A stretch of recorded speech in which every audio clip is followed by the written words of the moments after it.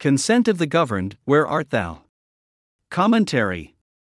I am often asked some form of the question, what caused you to come out of the closet and start criticizing the vaccines? On a related note, when interviewed by a reporter from the infamous Atlantic August 2021 hit piece, Stan Gromkowski prophetically opined, he's up his chances for a Nobel Prize. The answer to this persistent question is nicely summarized in the first essay, which I wrote in objection to what was being done, titled COVID Vaccine Deployment under EUA. It's time we stop and look at what's going down, published in Trial Site News on May 30, 2021. I guess that article struck a nerve, because it currently has over 19,000 likes. Pretty good for an article on a specialty paid site targeting the clinical research industry.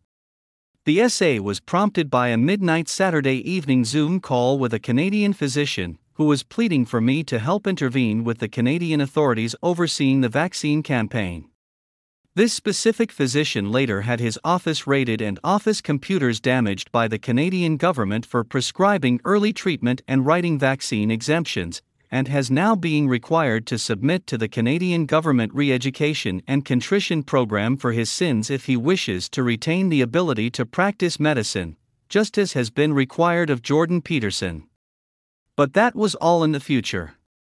Talking until midnight Saturday, he had described what was being done in Canada to force toxic COVID vaccines on an unwitting population including children, imploring me to somehow intervene with Health Canada to stop the madness.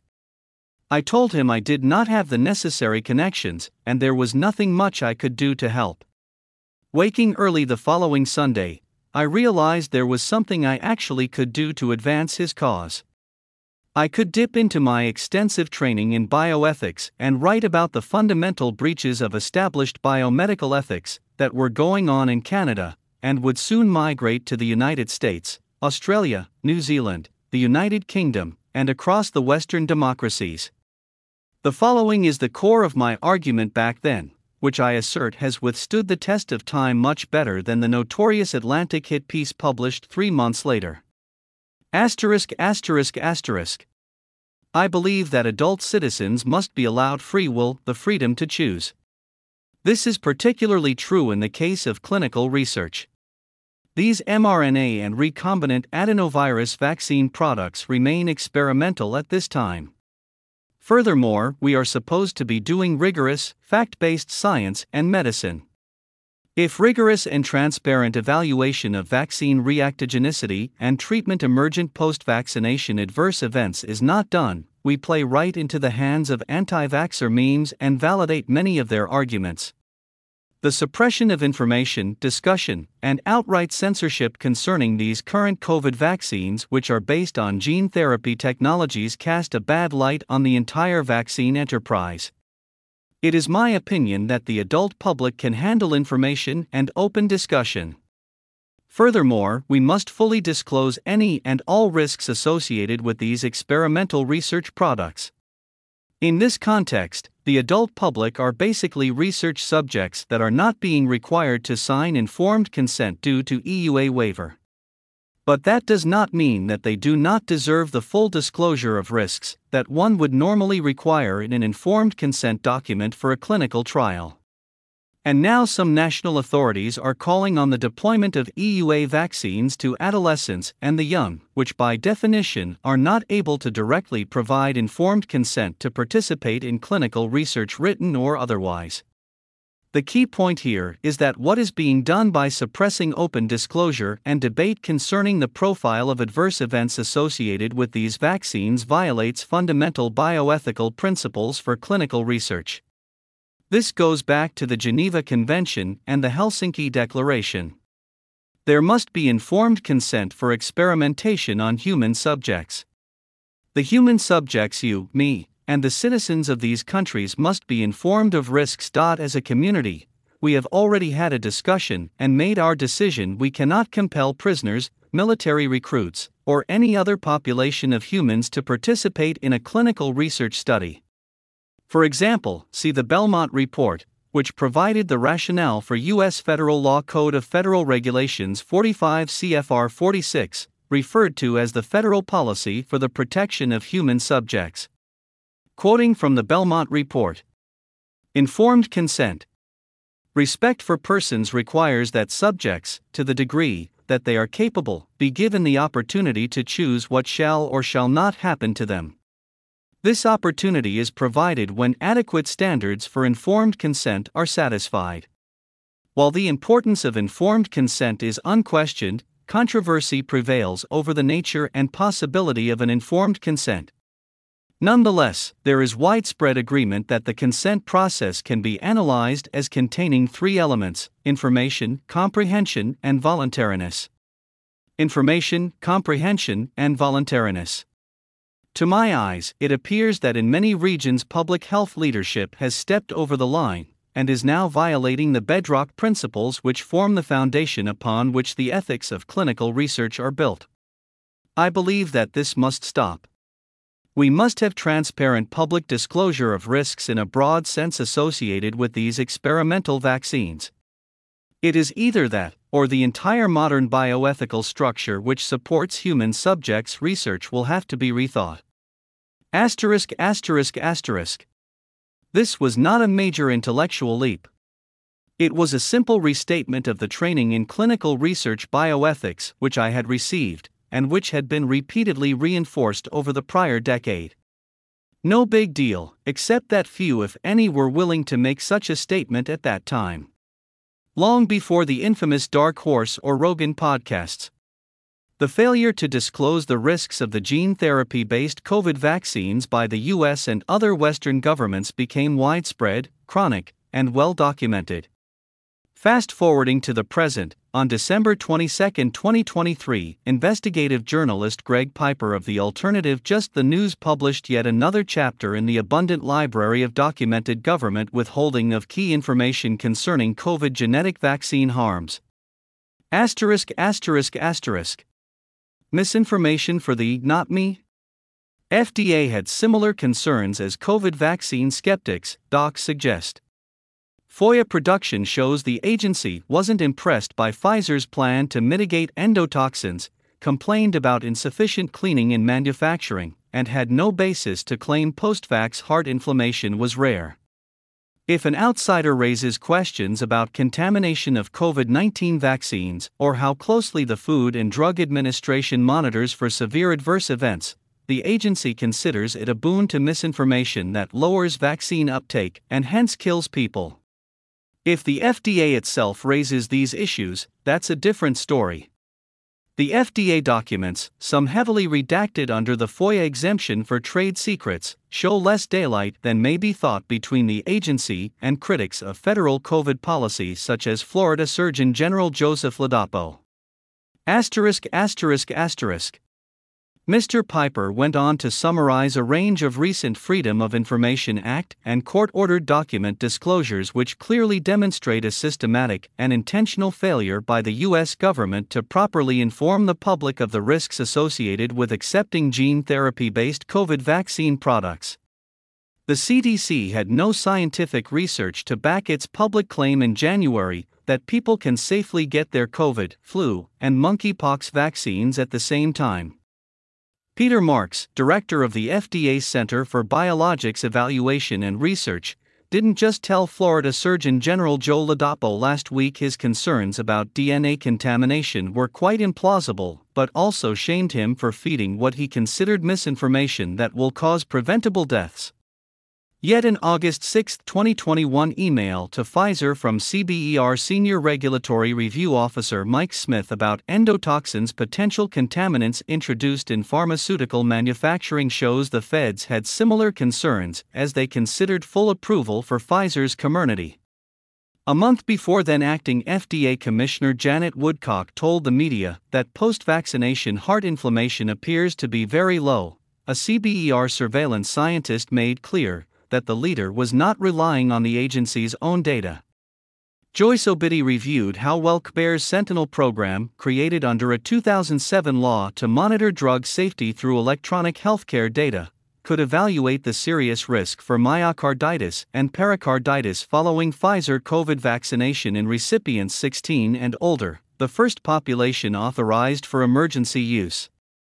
Post-authorization safety data identified serious risks for myocarditis and pericarditis after Comirnaty, with increased risk in males under 30 years of age, Obidi wrote in the May 18, 2021, memo, which is also buried in the agency's 246-document public folder on materials related to Comirnaty's approval. Obidi also stated that available data sources in the CBER Sentinel program are not sufficient to identify the outcomes of myocarditis and pericarditis and not sufficiently powered to assess the magnitude of risk for ages 12 to 30. She wrote, "The program would need a minimum of 3 to 6 months follow-up data to check for long-term sequelae, and it cannot study subclinical myocarditis because of the absence of a definition of subclinical myocarditis and unknown background incidence of troponin abnormalities," according to Obidi. Sentinel's data sources at full approval of Comirnaty did not have sufficient power to assess the magnitude of risk in patients 12 to 30 years of age and hence cannot assess the serious risks of myocarditis and pericarditis and subclinical myocarditis associated with the vaccine.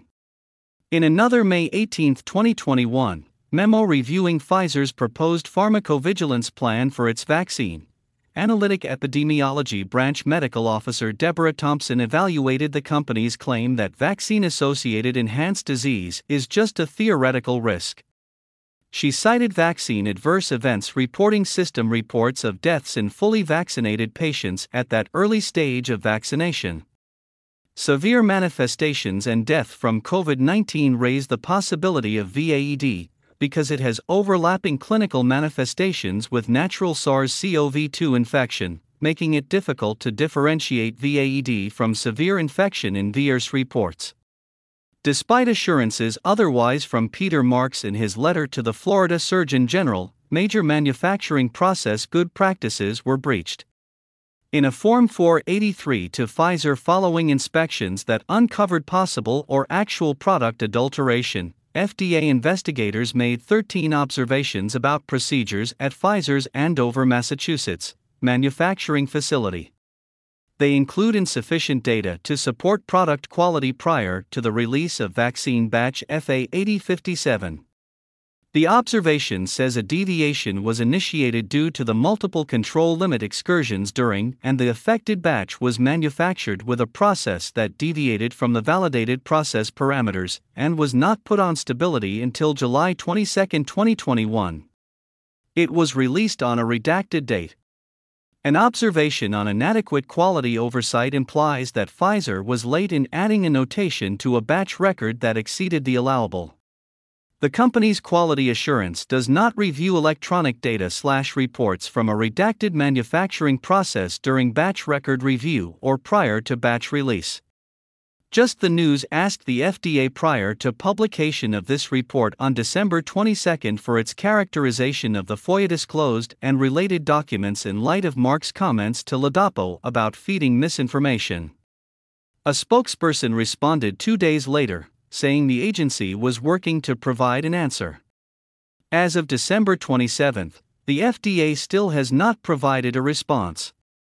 At this point, the burden of publicly available documentation clearly demonstrates multiple examples of intentional breaches of informed consent by both the U.S. government and the pharmaceutical industry manufacturers of these products. It is difficult to dispute that the U.S. government and the pharmaceutical industry sponsors are colluding in a public-private partnership to suppress information concerning risks of these products. Likewise, there has been an agreement between the UK and US governments to suppress disclosure of information concerning risks and adverse events associated with these products. In a normal, historic regulatory and bioethical environment, this breach of international bioethical norms concerning informed consent would rise to the level of a clear-cut crime against humanity. But in the through-the-looking-glass world of COVID post-late 2019, established legal, moral, and ethical norms concerning patient and citizen rights to proper informed consent have all been turned upside down.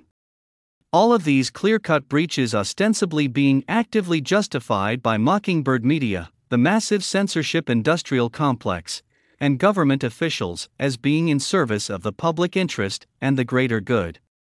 The Western Five Eyes Alliance participants, deferring to the leadership of the U.S. government, are all acting in coordination and cooperation to disregard and hide the implications and consequences of their illegal and unethical actions.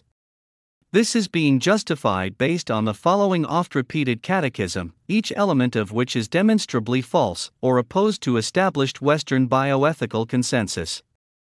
1. COVID-19, the disease caused by infection with SARS-CoV-2, is highly pathogenic with a case fatality rate of 3.4. 2. The gene therapy-based COVID-19 vaccines are safe and effective, are effective as prophylactics, are effective in preventing infection and spread of COVID-19 disease, and if taken by a sufficient fraction of the population can be used to achieve herd immunity.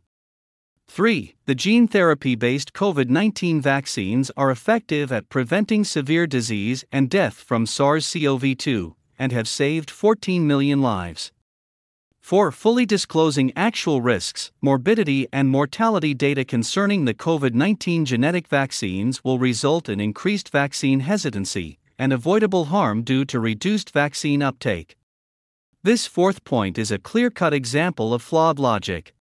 Flawed both in terms of the data on morbidity, mortality, and immune imprinting, as well as flawed bioethical reasoning. Think this through with me. The essence of the statement is essentially the government's assertions that if the public knew about the risks that we know about, then they would choose not to accept those risks based on their assessment of the effectiveness of the product and the clinical risks of infection with the virus. Therefore, there would be much more avoidable disease, disability, and death from COVID-19 than would be saved from vaccine products not administered. And on the basis of this illogic, governments and pharma are withholding adverse event data, and thereby are unilaterally making medical decisions for sovereign individuals and their children. This is what we have come to. The ultimate embodiment of the nanny state, with corporatist allies. The state knows best and will withhold medical information from the public, which would cause members of that public to question its wisdom and decision-making. Basically, the state is asserting that it has the right to sentence you to increased risk of death and disease by purchasing, mandating, distributing, enticing, and marketing an injectable product while censoring or defaming any and all who disagree or even have the temerity to question the decisions and rights of the state to do so. Originally published on the author's Substack, reposted from the Brownstone Institute.